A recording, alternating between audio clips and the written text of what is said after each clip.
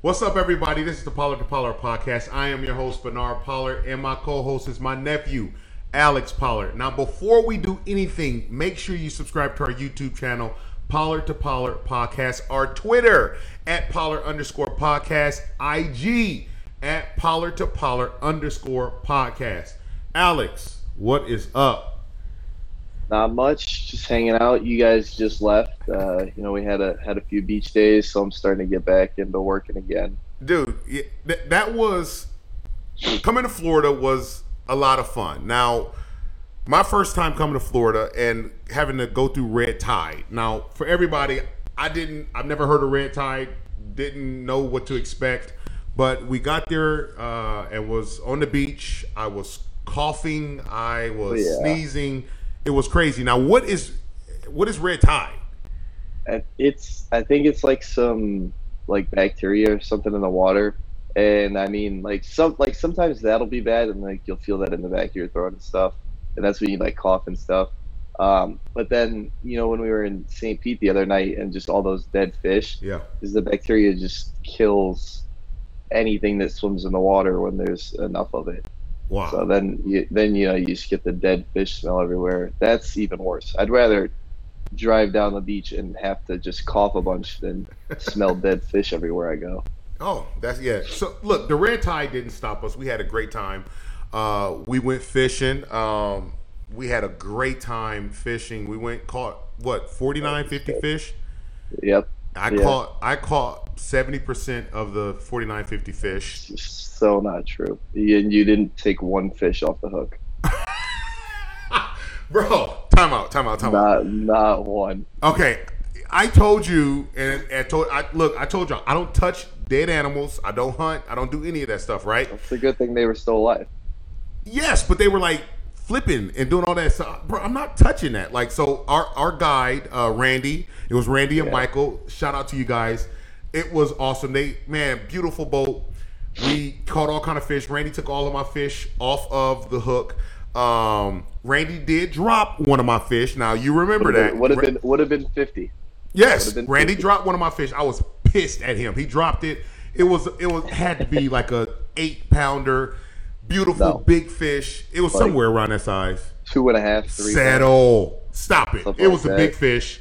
Randy dropped it, but nevertheless, I did catch about 8 fish. Now, my nephew Vince, he caught more. I think Vince caught the most. And he probably caught the most, but not only half of them were keepers. Oh my gosh. The first half of the trip, he was catching a bunch of grouper that were too small. That is true. He had to throw back. Yeah, that's true. Yeah. I do. I remember that. I do remember that. I caught more quality fish. I would say I probably caught more quality fish. So I'm just saying, everything we do, we turn into a competition. So we were competing on a boat. We got to the beach. We played cornhole. Now I got to tell y'all, he won when we played team cornhole. Right? I had another partner. He had a partner. You got smashed. I scored 15 of our 21 points. Time out, y'all. Now, for everybody that's played cornhole before, you know and understand, a cornhole board is not supposed to be a trampoline. His cornhole boards, Florida State boards, are literally trampolines. My board, I have a beautiful throw. As you guys follow us on IG and saw it on Twitter, my form is pretty. I got enough air. My bag is flat.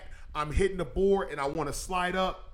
Every time I hit his board, literally bounced and went all the way in the back. Okay.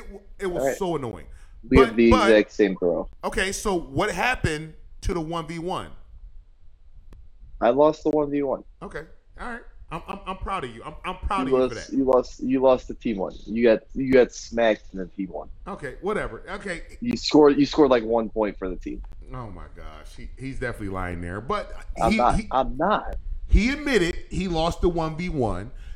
Now as we move, won everything else we did. Okay, look guys, I told you everything is a competition. We played bocce ball. Bocce ball.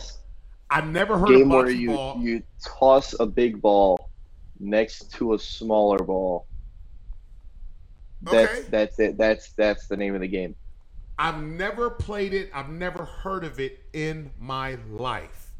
I lost. What was it? 3-1. The series it was 3-1. Yeah. I lost. It's a new game for me. I love learning new things. Right. I had to get used to the weight of the ball. I had to get used to. I didn't know. The ball, the white ball that you throw out. I guess that's the marker where you throw. I didn't know all of that. He just said, let's play bocce ball. So we start playing bocce ball. I explained the rules before we played. I don't remember that.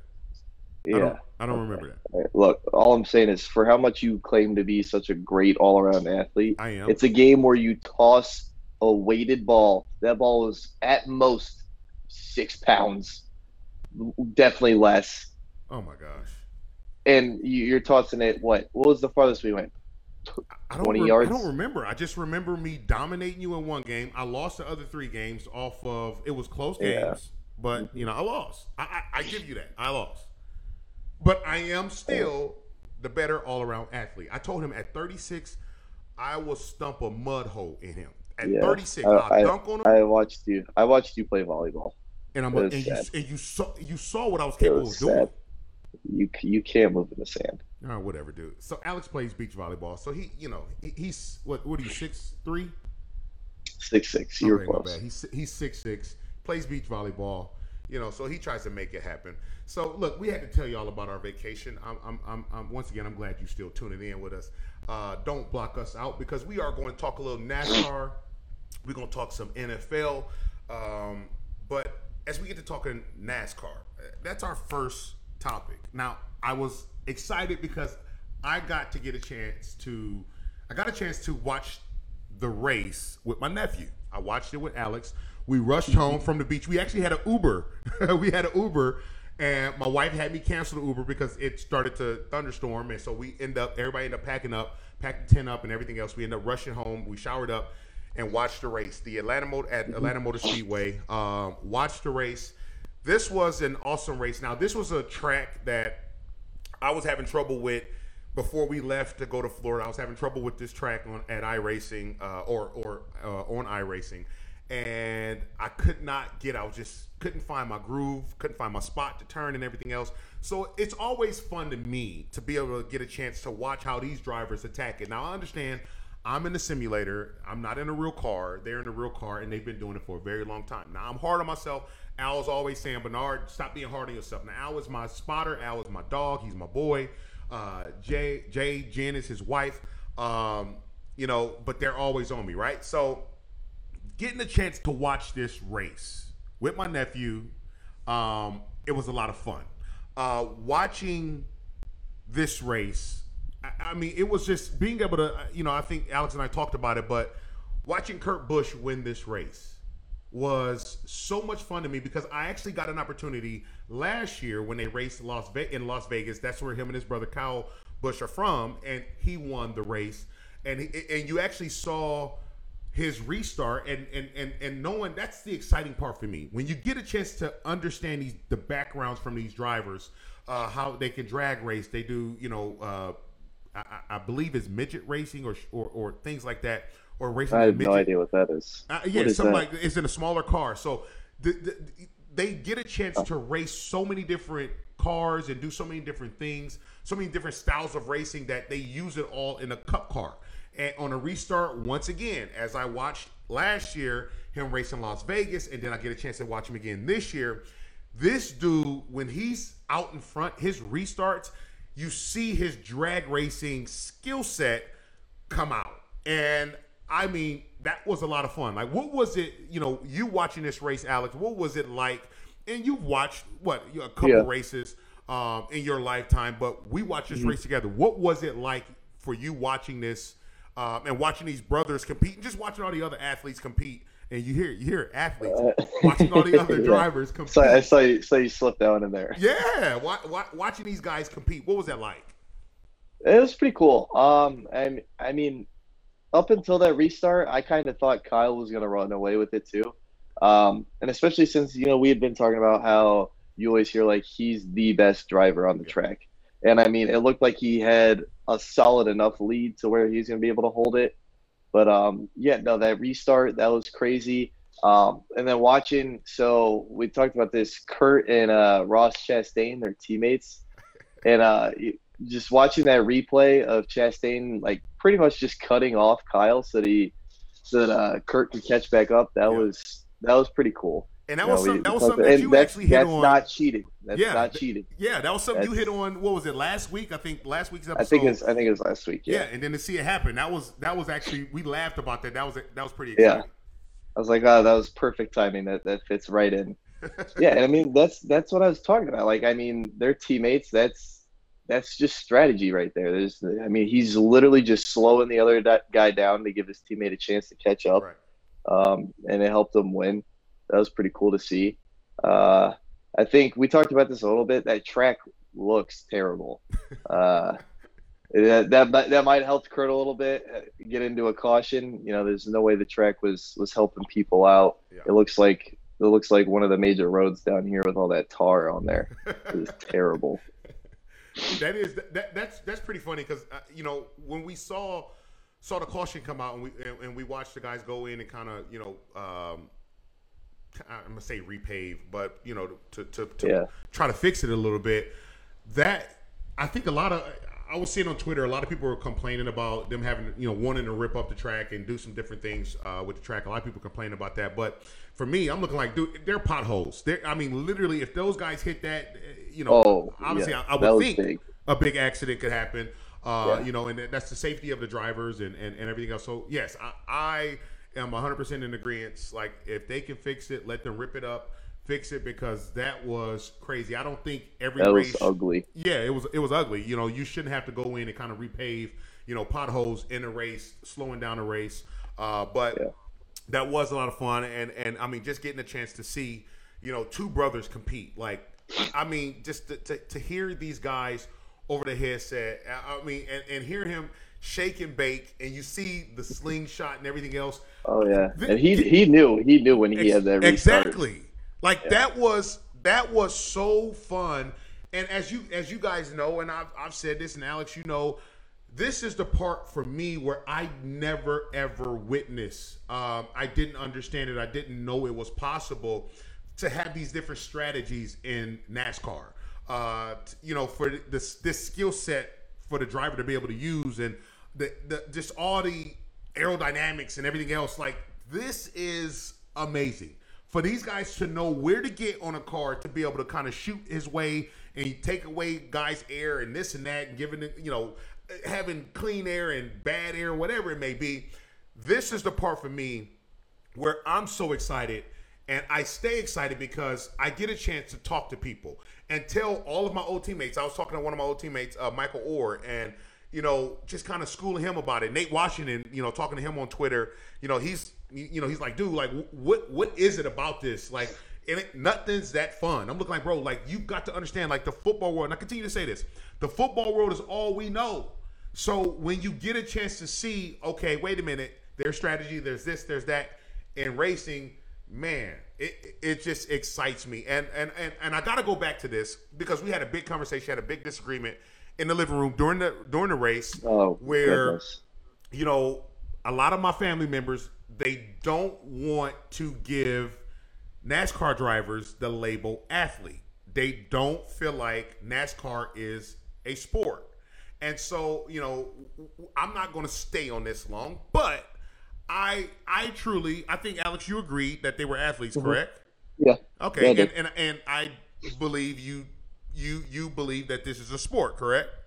Yeah. Okay. So, I mean, for all of you, like, hit us up on Twitter, hit us up, comment in the comment section. Tell us what you think, because I mean, a lot of people responded. We got almost 26,000 views, 27,000 views on the video on Twitter. That was blowing up. Right. So I mean, people were commenting. So let us know. Do you think NASCAR is a sport? Do you think NASCAR drivers are athletes? I do. Well, see, and on top of that, like, what we struggled with was coming up with your reasoning why. Yeah. Like I want to hear people's definitions of what a sport and what an athlete is. And you're not allowed to put yours in there because you really struggle with that. So you gotta rethink your whole definition process there. But we can. I want to see what other people say. Okay. Just because, I mean, it is like hard to, especially a sport. I feel like it's super hard to really define what a sport is. Okay. Okay. because there's so many sports that are completely different, whether they're team sport, individual sport, Right. just like literally any aspect of it is like so different. So I think that's like a good starting point. I want to see what other people think there too. Okay. That's fair. That's fair. So as we transition a bit, now I know you're going to love this. I know a lot of people are going to hate this. Don't stone us. We just talking, right? Like we're learning about the sport. We're learning about these drivers. There's been obviously we saw Kurt Busch win. We saw the battle between him and his brother. I thought that was so awesome. But there's been a shift in momentum. Would you agree to that, Alex? Oh yeah, yep, We talked about it. There's been a shift in momentum. Now, a lot of people has been on the Kyle Larson train, and I mean, rightfully so. This guy was dominating. He was completely dominating. But we watched his car go bad at, I think it was what race? Was it Pocono? Yeah, I think it was Pocono. So we watched his car go bad on Saturday at Pocono. He ended up finishing, ran a new car on that Sunday, but he hasn't been the same since. Nope. And as I said, a shift in momentum with these drivers. What do you think about that? We talked about it a little bit, but as you watch the shift in momentum, I got to go back to last year. I watched Kevin Harvick dominate from beginning almost to the end of the season, but Chase Elliott ended up coming. Kevin Harvick and Denny Hamlin end up they were dominating every race, but we watched Chase Elliott win the championship. Now we got to I look at that, right. But I watched not a full season because the 2020 COVID year wasn't a full season. So I'm getting a chance to watch a full season, and the skill set for Kyle Larson is there. We all understand he finally has the car. He finally has a team backing him. So I mean, we all know the skill set of this driver. This dude is a beast. He's an animal. But to see the shift in momentum, what does that look like for you, Alex? I think, and obviously I haven't watched the whole season, but sitting here thinking about it, I feel like for Kyle Larson, it was more when he was winning. I feel like it was more of his ability to kind of take advantage of other people's mistakes that were going on. Because these last couple races that I've watched, whether it was full or little bits of, or just heard what happened, to me, it's been more of whoever has had the better strategy and who has just been a more sound driver. And I say more sound driver because I still believe that he's over aggressive. Like I still think, he was getting lucky pushing his car that hard. I still think that's what led to that blown tire. Because, seeing like Kyle Busch finish high up these last couple races, Kurt Busch up there, he just won off that restart, in my opinion. Like I think that restart is what won him that race. But regardless, Kyle Busch still up there, and we know that he's the best driver on the track. So I think as the season finishes and progresses into the playoffs, I don't think he's going to win because I think we're going to see a lot less mistakes. And with that last race is out in Arizona, so weather in terms of like rain delays and stuff like that shouldn't play a factor. Like it should be a relatively clean race, I would assume. Okay. And I think when you have like clean races like that with one or two restarts, that's good for Kurt Busch. A clean race all around would obviously be good for Kyle Busch if he's the best driver out there. I don't watch a lot, but I know Alex Bowman, he's been driving good. And we just talked about this the other day, actually. Who was it? It was Denny Hamlin, right? Yeah. Who's like second in points, or he was like first or second in points with 0 wins. Yeah. So I mean, he's doing something right. Obviously. I mean, he can't finish out a race right now, but if he's first or second in points with no wins, he's killing it out there. So I think, the leaderboard, when you look at it, is a little misleading just because all of his points just come from those 4 wins. Mm-hmm. And when you look at what happened, there were some things that went bad for a couple people, and he was able to pull those out.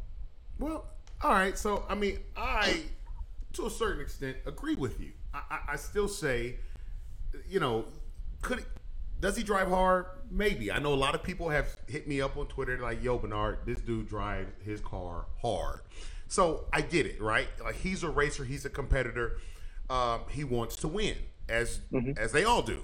I look at this, and and we talk about this as far as the shift from momentum. I'm watching, as you already said, Alex Bowman. He's been driving well. He's been consistently up there. Exactly. Yeah, he's been super consistent. Right. He's been consistent. I'm looking at Martin Truex Jr. He's been consistent. Some things as far as his car, he's been having some difficulties in the last couple races, but the dude's been riding. I think he's a freaking phenomenal driver as well.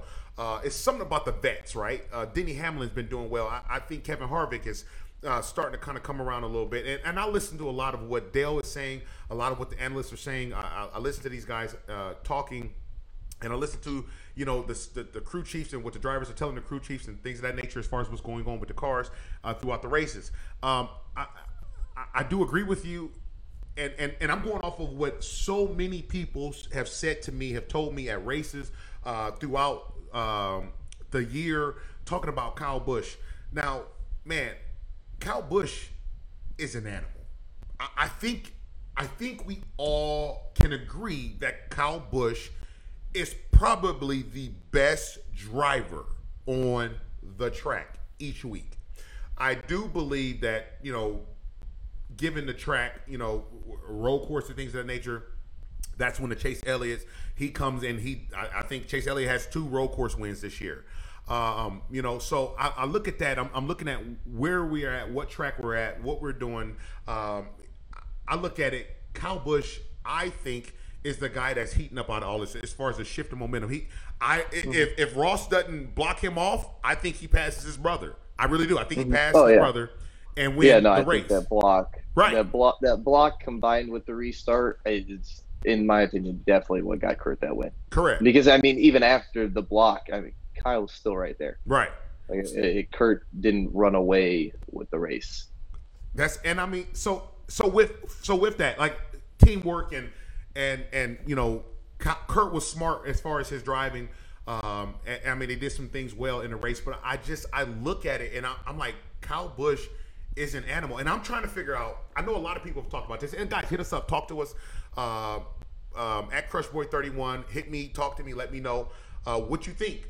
Hit us up on our on YouTube, comment in the section. But I try to figure out, like, I was at the Ally 400 when they announced Kyle Busch's name. So many people booed him, and like, a lot of people saying, like, he takes on a glorified villain role. Like, this guy, everybody say he's a douche, he's a dickhead, whatever it may be. Like, I just look at it, I'm looking like, dude wants to win. Like, if his car's bad, like, he's calling out his car. If his team was bad, he's calling out his team. If he drove piss poor, he's calling out himself, and he's annoyed with it. Like, and I think so many people take that and they're just like, oh, well, we don't like the way he responded in the interviews. And I'm like, okay, he's just been 100% real. But I like this shift. I do think Kyle Larson potentially can find his way. I think Chase Elliott is going to be there. He's going to be scrapping. Kevin Harvick's going to be scrapping. Denny Hamlin's going to be scrapping. Alex Bowman is freaking coming along, and he's going to be there scrapping, fighting. I like what's going on. Martin Truex Jr., this is going to be exciting for me as we get to the postseason. We still got some races left, but this is fun. This is a lot of fun. Kurt Busch, I think, finally, I think he's in with that win. That's what they were saying at the end of the race. Yeah, so I look at that and I'm like, okay, this is about to be exciting.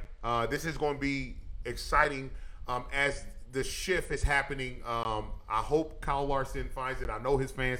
Jen, don't hurt me. I'm sorry. I know he's your driver. I know a lot of people love this cat, Kyle Larson, but hey, we got to see him bounce back. We do. We got to see him bounce back. Now, as we transition to football, guys, we're going to talk all kind of sports. We're going to talk all kind of stuff. We're going to be talking volleyball, the Olympics, everything else. Volleyball is Alex's sport. He loves it. We're going to be talking all kind of things. We're going to transition to football. And I want to these things are going to be touchy. We're going to talk about things that's going to be touchy. We're going to talk about things, but we want to make sure we are 100% transparent. We want to make sure we are transparent in how we discuss it. And so these last two, that we go in on. We want to go in on them. We want to be transparent. We want to be honest. And like I said, we want to get your feedback. But so, Alex, as we move to the NFL, will Deshaun Watson be under center for the Houston Texans September 19th?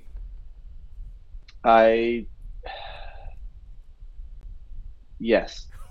Oh, I thought you was about to switch. No, I'm gonna stick with it for now. Okay. So why? Why do you think he's under center for the Houston Texans September 19th?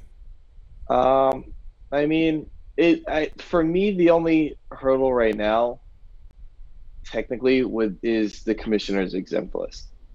I think if he's allowed to be with the team, if he's allowed to practice and be there, he will be under center. Just because, like, I've heard that, you know, the investigation and everything, like, is really not going to start until next summer. And I mean, that's just what I've heard, that it's getting pushed back a little bit. So I think if he's let off the exempt list, then they will start him, because I think that if they don't start him, then they're completely throwing the season away.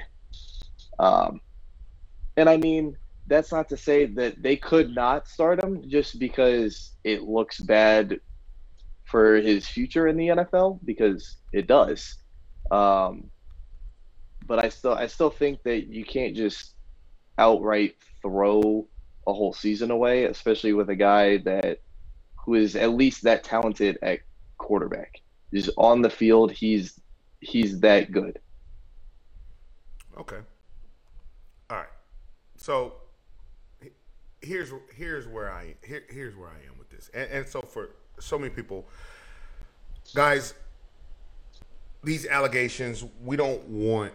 I mean, there are 24 women. Something like that. Yes. So you got 24 women alleged allegations of sexual assault. By no means are we condoning anything that has happened. I look at this situation and I'm going to say no.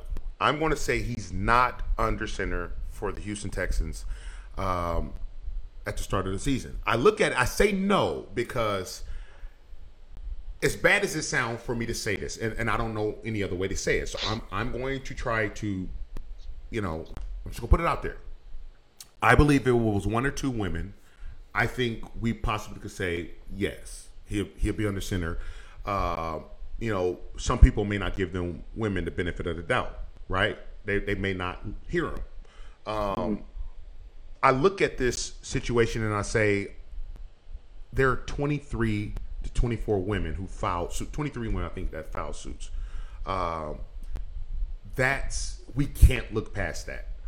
We have got to hear it, because 23 to 24 women tells us something. It tells us there's something there, and they're not all from the same place.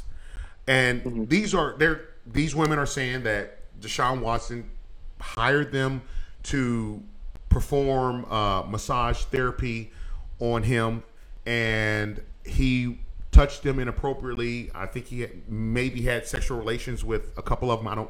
Can't remember, but there are 23 lives, 23 voices, and I got an opportunity to listen to and watch one of the women kind of describe and go into detail. And I think, Alex, we talked about this before, with one of my former teammates, Ray Rice. When you see things on TV, you see what took place because the camera caught it. It kind of changes your perspective, right? It changes your outlook on, or the way you see that, the way you view that person or that situation. We watched what Ray Rice did. We watched what other players have done to women that have been recorded, right? I watched one of the women describe and just cry her eyes out about what he did to her in her home. And it's just one of those things where I just don't see him getting past this. And I want to say it's not true, But I look at this and I know from dealing with former players in the past, I still have a old teammate that's playing right now that literally deals with this. He deals with this same thing. Like, this is a problem. I truly believe that this is a problem for Deshaun. I think Deshaun has been used to things happening in that those one-on-one sessions that he's gotten away with, and I truly believe he's tried to use the same thing with every woman, and not every woman is having it. Or if hiring massage therapists. I played 19 years in the National Football League. I played football for a long time. If I go to different cities, I don't have multiple massage therapists. I'm not getting massage therapists off of Instagram, right? It's just not happening. Yes, you become friends and y'all become friends on IG or whatever? Cool. Yeah, I have a couple massage therapists where we follow each other on Twitter or Instagram or on Facebook, but I'm not searching for a massage therapist that's also a model, that's also, an entrepreneur, that's also, doing all these different things, because that right there, and I don't want to say it to be whatever. I don't want to downplay anything, but, that right there tells me something. And, once again, I've dealt with teammates who've had problems with this. And it just takes me back to that. Like, this is seriously a problem. And I just don't see the Houston Texans allow him back in. I think the backlash would be crazy. I don't see the NFL allowing him back in. Something crazy has to happen for all of this stuff to go to rest, and I don't see it. I just really don't. I don't see, him being able to line up under center at the quarterback position, a position that's every position is important, right? But I think we all look at the quarterback position and say, okay, that guy has to be really different. I mean, obviously, we know the pay is different. Every quarterback in the National Football League, if you can complete a hitch route, if you can throw a fade ball, I mean, you're going to get $100 million. I mean, this guy is a leader. He has been a leader. He has been the X factor for the Houston Texans. And I just think it's a bad look. It's bad that it happened. It's even worse if they let him back on the football field, because we can't turn our face to this and say, okay, because he's the star player on the Houston Texans at the quarterback position, we got to let him play. I just don't. I think we're in a different time. I think people are not going to let that. They're not going to sit. That's not going to sit well with a lot of people. I think they're going to be, like I said, backlash everywhere. What's your thoughts on that? Yeah, I mean that's definitely possible. I mean, I think how you mentioned how it's different with Ray Rice, how people can see it. It's you never really know how that's going to turn out. You don't know if people are going to really be on him. If he does get to play. And like from what I've seen on social media, yeah, there's definitely been backlash and stuff, but like nothing how it was when Ray Rice was on video. Right. Like it's just not the same for a lot of people. So I mean that's why I think there might be a small chance. And we both know NFL owners, they're there to make money. Right. Tyrod Taylor's not going to make whoever owns the Houston Texans money. He's not. So I think and especially I'm a Cowboys fan, and you look at the history of Jerry Jones, he's pretty much going to do anything he can to make money. And I mean, like Dallas has a long history of signing guys who have had problems with the law. It's just happened, and they get to play and they make Jerry Jones money. So I think that's why there's still a possibility for Deshaun to be able to play. Well, I hear you with that, and I agree 100% with you. NFL owners, they want to make money. They don't care how they make it. But I think in the times that we're in, I truly believe, once again, if it was one or two women, I think most people will kind of turn. And once, I don't want to downplay, it's the pattern here. I know of teammates that have dealt with this struggle. This is a struggle. This is a habit. This has been something where they've been able to get away with. Players, people, when you get away with things, athletes, it doesn't matter. When you get away with things and you push it the next time, and then you keep pushing and you keep going, and it becomes your life. It becomes a part of you. And I mean, I look at that with Darren Sharper. You know, he got away with a lot of stuff. Nobody would have ever thought Darren Sharper would be around raping women and drugging women, doing all this stuff. But this is something that was done in the dark. And when it was just done so many times, it caught up to him. And I look at this situation the same way. He did it so many times with multiple women. And he may have had consensual sex, or he may have had whatever it was with women at different sessions with his massage therapist. But I think some women got fed up with it. I'm gonna tell you right now, I played in the game. I played this game. I was taking more hits, delivering more hits than he was maybe receiving potentially, right? I've had one massage therapist. I was getting 2 to 3 massages a week. And, you know, to have multiple massage therapists is crazy to me. He's been in Houston his entire career, right? Yeah. So to have, he hasn't moved. Right. 23 to 24 women working on him, in 4 to 5 years? Mm-hmm. That's a lot of massages from different women. I mean, of course, you got to massage your quarterback differently. You can't. A massage therapist can't attack me the same way they would attack a quarterback. They can't attack me the same way they would attack a wide receiver, right? We take different hits. So you do have some women or some men that are specialized with this, but to have 23 to 24 of them, most of them from Instagram, that's a pattern. That's just okay. I'm gonna have you rub on me, and then let's see what can happen later on. I believe something happened. I believe some of these allegations. I really do. I don't believe this is just a money play here. I don't think his lawyer did a good job with a lot of the emails that were going out and trying to protect Deshaun. I think he stuck his foot in his mouth. I think he, I really do. So I go back to this, and I believe Deshaun should have a second chance. I've said that before. I've talked about Kyle Larson with this.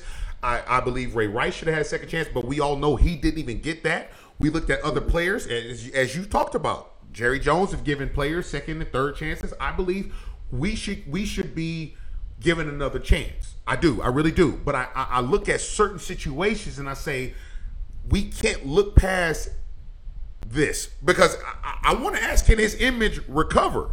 But then at the same time, I'm looking like, can his image recover? That's us being.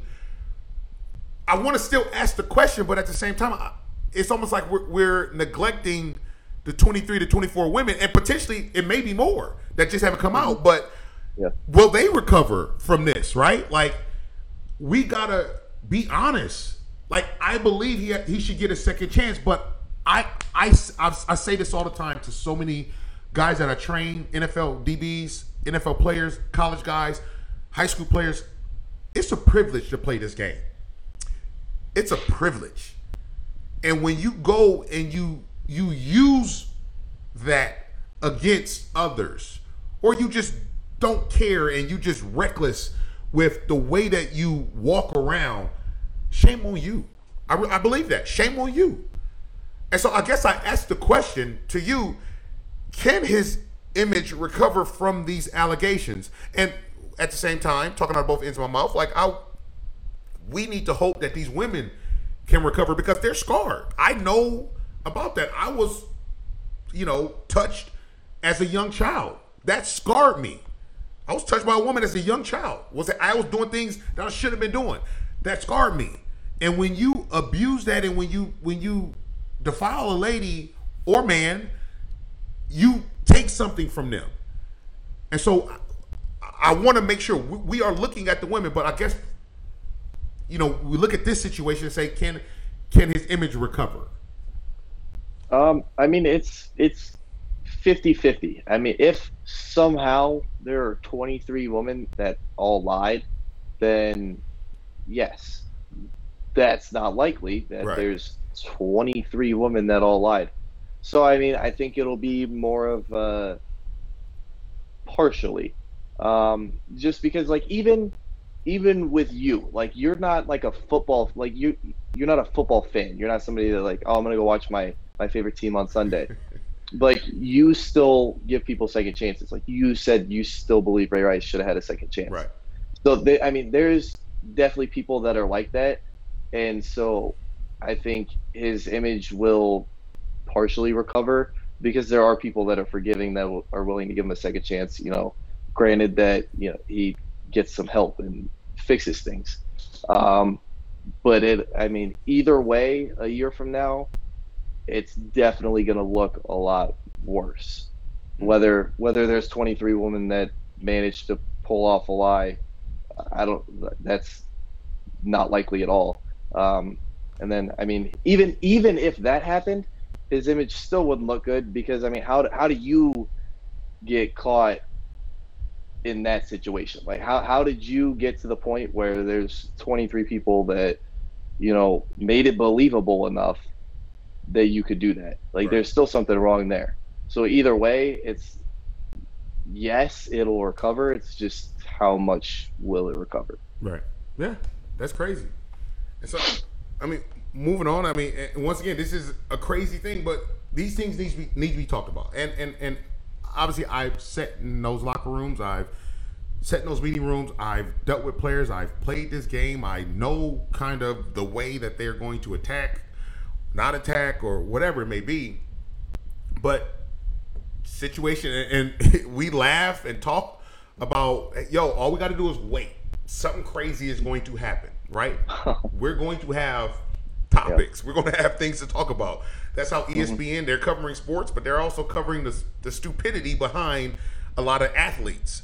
Now, Richard Sherman, what in the hell happened? What happened?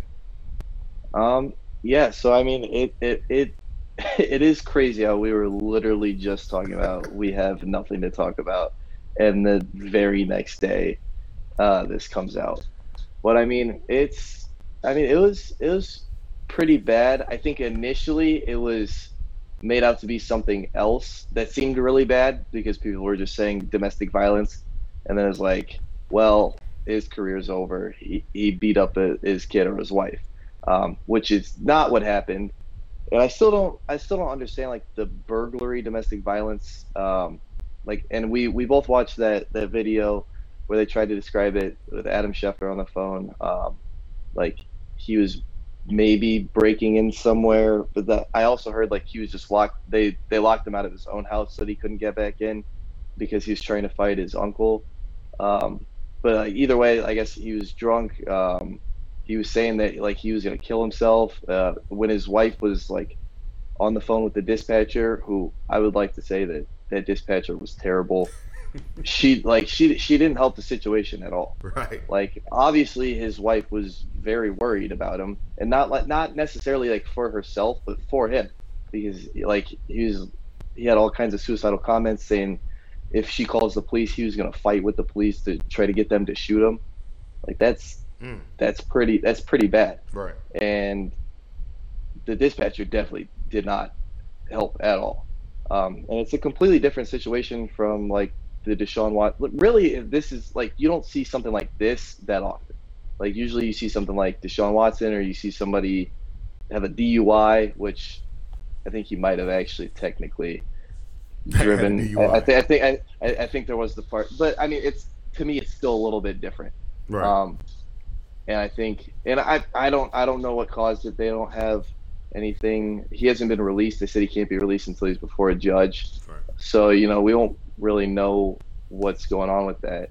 But then, like, putting it back into the football aspect, I think, if he can get some help, if he's okay, he'll probably have to serve a little bit of time. I think he'll still be put on a roster. Maybe after the season starts. I don't think, with how late into the summer and close to training camp that this happened, I don't think he'll get on a roster for training camp. But I mean, he's still the type of guy where he didn't go beat up his wife. So I think he'll be on a roster to help out a team, whether he gets to play a lot or whether he's, more there for being the old guy that knows a lot about the game to help out the team. I look at this situation and I've been where Richard Sherman is, right? I believe. I look at all this, and I think we all know. I truly believe we all know, and I could be wrong, but suicidal thoughts or having thoughts like that, depression and everything else. If that's happening, if we're depressed, if that's happening, that's happening, right? With I think the liquor brings it out, correct? Mm-hmm. I mean, I could be wrong, but I thought the liquor just brought it out. I think Richard is in a world right now that he's never been in. He's a fish out of water. And with so many athletes, this happens. I ruptured my Achilles against the Cleveland Browns in 2014.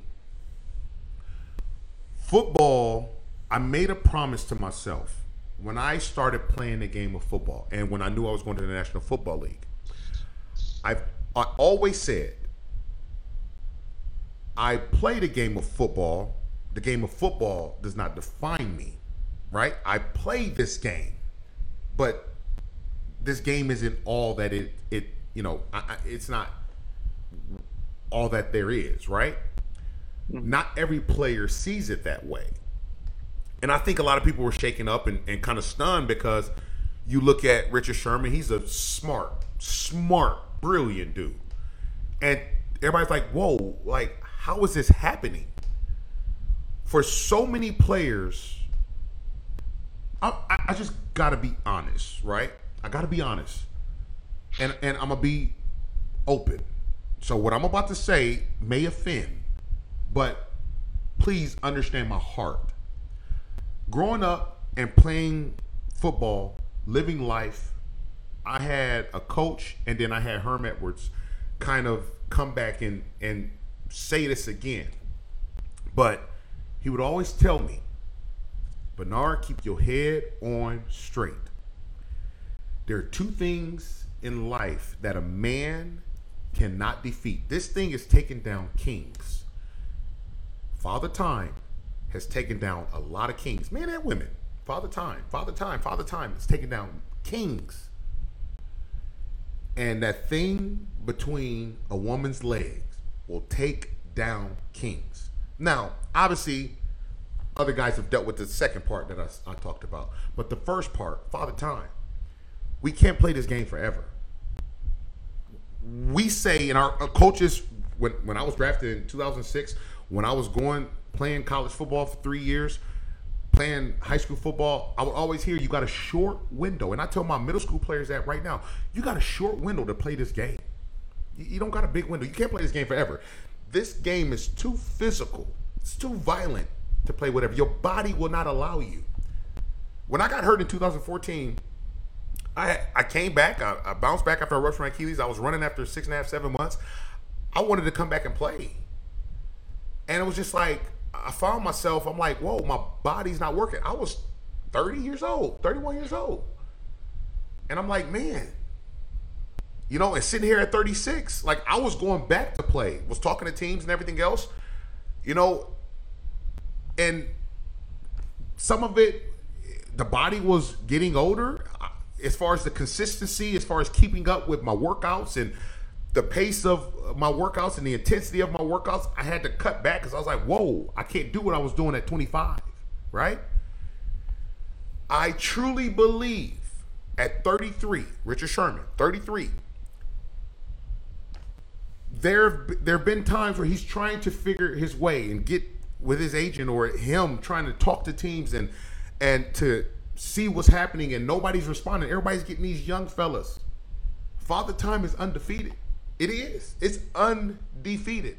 And so for a lot of players that leave the game, they don't know how to deal with that. They don't know how to deal with a coach not calling back, a GM not calling back. They don't know how to deal with not being that top guy. There are a lot of guys out there right now, DBs, corners, and safeties, that are not being called back. Some of them maybe 28, 29. Richard, 33. Yes, he's played at a high level. Has his play dropped off? Yes, it's dropped off drastically. Can he still help a DB room? Yes. Can he play 17 games? I don't think so. I watch football. I watch the play. I watch it. And so I think he's at a point where he doesn't know how to deal with no. He doesn't know how to deal with. I had to cope with that. When I was coming back to play, I was talking to 3 or 4 teams, but it was like so many other teams wasn't responding, or if they did respond, man, you had a great career, but we're not gonna go that way. We want to say with each other. Some guys don't know how to deal with that. I was able to wash my hands with it and say, you know what? Okay, cool. And I had to ask myself, could I play 17 games? I probably couldn't. And this is the first time I guess the second or third time outside of telling my wife, I got to be honest, I probably couldn't play 17 games. I play a physical game. I probably was going to be, I done been fined for almost $600,000. I wouldn't make it in this league. And that's what's off of my style of play. So my style of play would get me fined in today's NFL, and then my style of play wouldn't allow me to play 17 games. So it's just like I don't even think your body would have been the problem. They would have just kicked you out. Right. So I just honestly believe he's at a point where no, we want to wait. We're going to wait it out. This has never had to happen to him. Did he fight his way when he was a young man to make a roster, being a draft pick that he thought he should have went higher than what he did? But he was still young and able to fight. It's harder now. And so I look at that and I'm like, man, this dude is dealing with a lot. But this is what a lot of NFL teams, the NFL period, they don't do a good job of helping the player transition from football. A lot of players still need a locker room. A lot of players still need to be able to put on equipment. A lot of players still need that affirmation. They still need to hear the crowd. They still need to go out on the field. So they doing any and everything to do it. And Father Time won't allow you, or your skill set. For the younger guys, some guys just don't have the skill set to play. They may get away with playing special teams for a few years, but other than that, they can't go and be. He's been a star in this league. He's been an outspoken star in this league. I think we all agree on that. And I think he's at a point in his life where it's like, yo, now he's got to be at home more. A lot of coaches don't like their wives in college and pro. That's just what it is. Why you think they're there all day?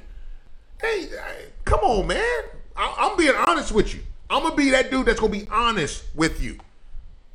Like, it's crazy inside that building. It is nuts. And I think this is where he is. When you are a starter for a football team, when you have been just all the accolades, Super Bowls, and everybody acknowledges you, they understand who you are, man, no. When you hear no, and even if we go back and talk about the Deshaun Watson, when you hear no, that's what you said. What? That's a different language to a lot of us. I'm gonna tell you a story. I remember, Alex, you might be too young, but my second year in the league, I went to Acapulco, Mexico. I was supposed to be a senior in high school or a senior in college. I left as a true junior. I'm gonna tell you the power of the badge. When I say the shield, the power of the shield, the NFL. This is what a lot of guys don't know how to deal with when you leave. So I was in Acapulco, Mexico. 3 of my other teammates that were in college, we were all teammates. We came into college together. They redshirted, I didn't. So they were on spring break. We all went to Acapulco. So we're in Acapulco. We go to I rented a condo in this like gated community in Acapulco. We're on like the 15th, 16th floor, whatever it may have been. So we went to a club that night. Now I'm not a club dude. I just told y'all on Twitter I don't drink. I drink twice a year, and I may have had I don't even think I drank. I might have had a Tito's and cranberry then. The lady called my doggone drink a girly drink, but nevertheless, we'll talk about that later. So I might have had a Tito's and cranberry. Nevertheless, we end up leaving the club. We don't stay long. We end up leaving, but it's a long line. I told you it's at the top of the hill. So we get in the taxi. So all the cars are going down. So we're all in this line. We're in a taxi. I'm in the front seat. The other three are in the back seat. Now, these three dudes, Stanford and them, they all can attest to this story. So we sitting here, and I remember our taxi driver blows the horn. So he blew the horn, but it was three cars in front of us where the Jeep, it was a red Jeep in front of us, had maybe 6 dudes in the Jeep. The car in front of them had maybe 5 to 6 dudes. The car in front of them had about 5 to 6 dudes. Do the math. So our taxi driver blows the horn. So he blows the horn, and the dudes turn around and get mad. So they jump out of the Jeep and then the 2 cars in front of them, and they start running towards our car. So I turn and I say, get out. So I'm like, yo, because we couldn't roll the windows up. So I'm like, we got to fight. So I don't start fights, but I'll finish it. I get out the car. They get out the car, out the back of the car. We throwing down. I'm fighting. We fighting 15, 16, 17 dudes. We get to fight them. And it was just one dude I hit, knock him down, fighting other dudes, because I can't, with that many dudes, and there's only 3 or 4 of us, we can't stay on one guy for a long time. You got to hit and move. So I'm hitting and moving, going. But the police end up backing us into the club, and they got the guys in the car. Look, I'm proud to say I did not get hit one time. One other guy, he got hit, but he got hit. The police was backing us up. The other guy took his belt buckle off, had a big thing on the front of the big buckle, whatever them things are called. And he swung it when the police had us backed up and hit one of my old teammates in right across the head and gashed him. Oh my gosh, we were so pissed. But nevertheless, we end up having to go to the hotel, go back to the condo. We go back to the condo, and we get there, and we thinking everything cool. We end up looking out the balcony, and the guys that we had just fought, they're outside of our condo because it was gated with guns, and it's more of them now. So I had to make a call. So this is the power of the shield. This is what's hard for so many people they don't know how to adapt to real life now, right? I made a call to one of our detectives that was at the facility when I was at the Kansas City Chiefs. And I made a call to Lamont, and then Lamont, we called Dirt. We get everybody. They call the U.S. Embassy. The embassy sends 4 black vans, big black vans, tinted windows. They come up, they unload, they come with machine guns and everything.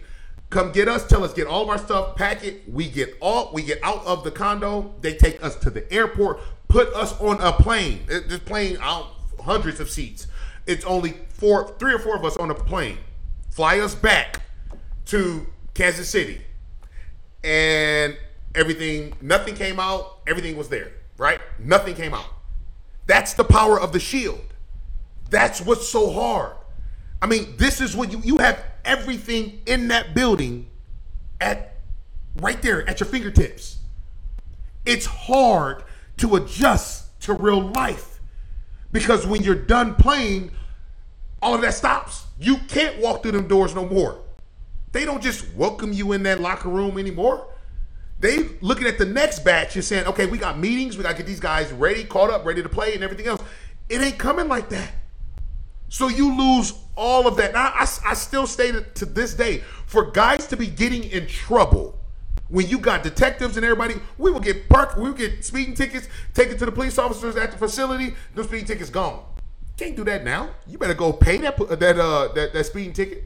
You better go through that course to get that thing off after 6 months, whatever it may be. You don't have that. So it's hard to adjust. And this is where I think Richard Sherman is at. It's hard for him to adjust. He's hearing no's. He's hearing nobody's calling back. I just think that's hard. And it's for a lot of players. You talk about suicide and everything else that have happened with players. It's hard. They're looking like, how do I live? Money ain't a problem. Money ain't a problem for most of these dudes. It's about the life now. How do I be at home every day with my wife or my girlfriend? How do I see my kids every day without having to go to practice? How do wives look at their husband every day? They've been used to, okay, on Sunday, we going to the game. On Saturday, we going to go out to dinner. Sunday, we going to the game. We got family. We got this and that. We got tickets. We taking care of ticket orders. We got all this stuff. If we go to the Super Bowl, we always going somewhere. Now, all of a sudden, when it stops, and I'm not saying this wife was being any kind of way, but I'm saying this lifestyle, especially for the player, it stops. When you're not lacing up, strapping up to go out and play, it's hard. And I do not think the NFL I do not think they do a great job of helping players transition. And this is where I think Richard Sherman is. Because once again, if we're talking suicide, we're talking all this other stuff, it's been there. The liquor just brought it out. It's been there. It's been there. Now, we don't really know the whole story, but I'm just telling you off of experience. Seeing other players, I went through the transition. I went through it. Not everybody see it my way. I would not allow football to define me. Football doesn't define me. That's why I cherish every friendship. I cherish every relationship, any encounter I have with people. I cherish that. I literally cherish it. I want to network. I want to see other things. Football ain't all it is. Football was my talent. Touching other lives and inspiring other people, that's my gift. Not everybody see it that way. They think football is their talent and their gift, and it's not. We got to see that. We've got to understand it. And this is exactly why we've got to get these players help. That's my thoughts, man. Sorry I went so long, Alex. What do you think about all of that? No, you never told me that story. I was probably only, 6, 7 when that happened. So, I didn't know about that one. Yeah, it's crazy. It's crazy. But hey, thank you guys so much for tuning in with us today. Make sure you stay with us next time for Pollard to Pollard podcast. Take it easy. Peace.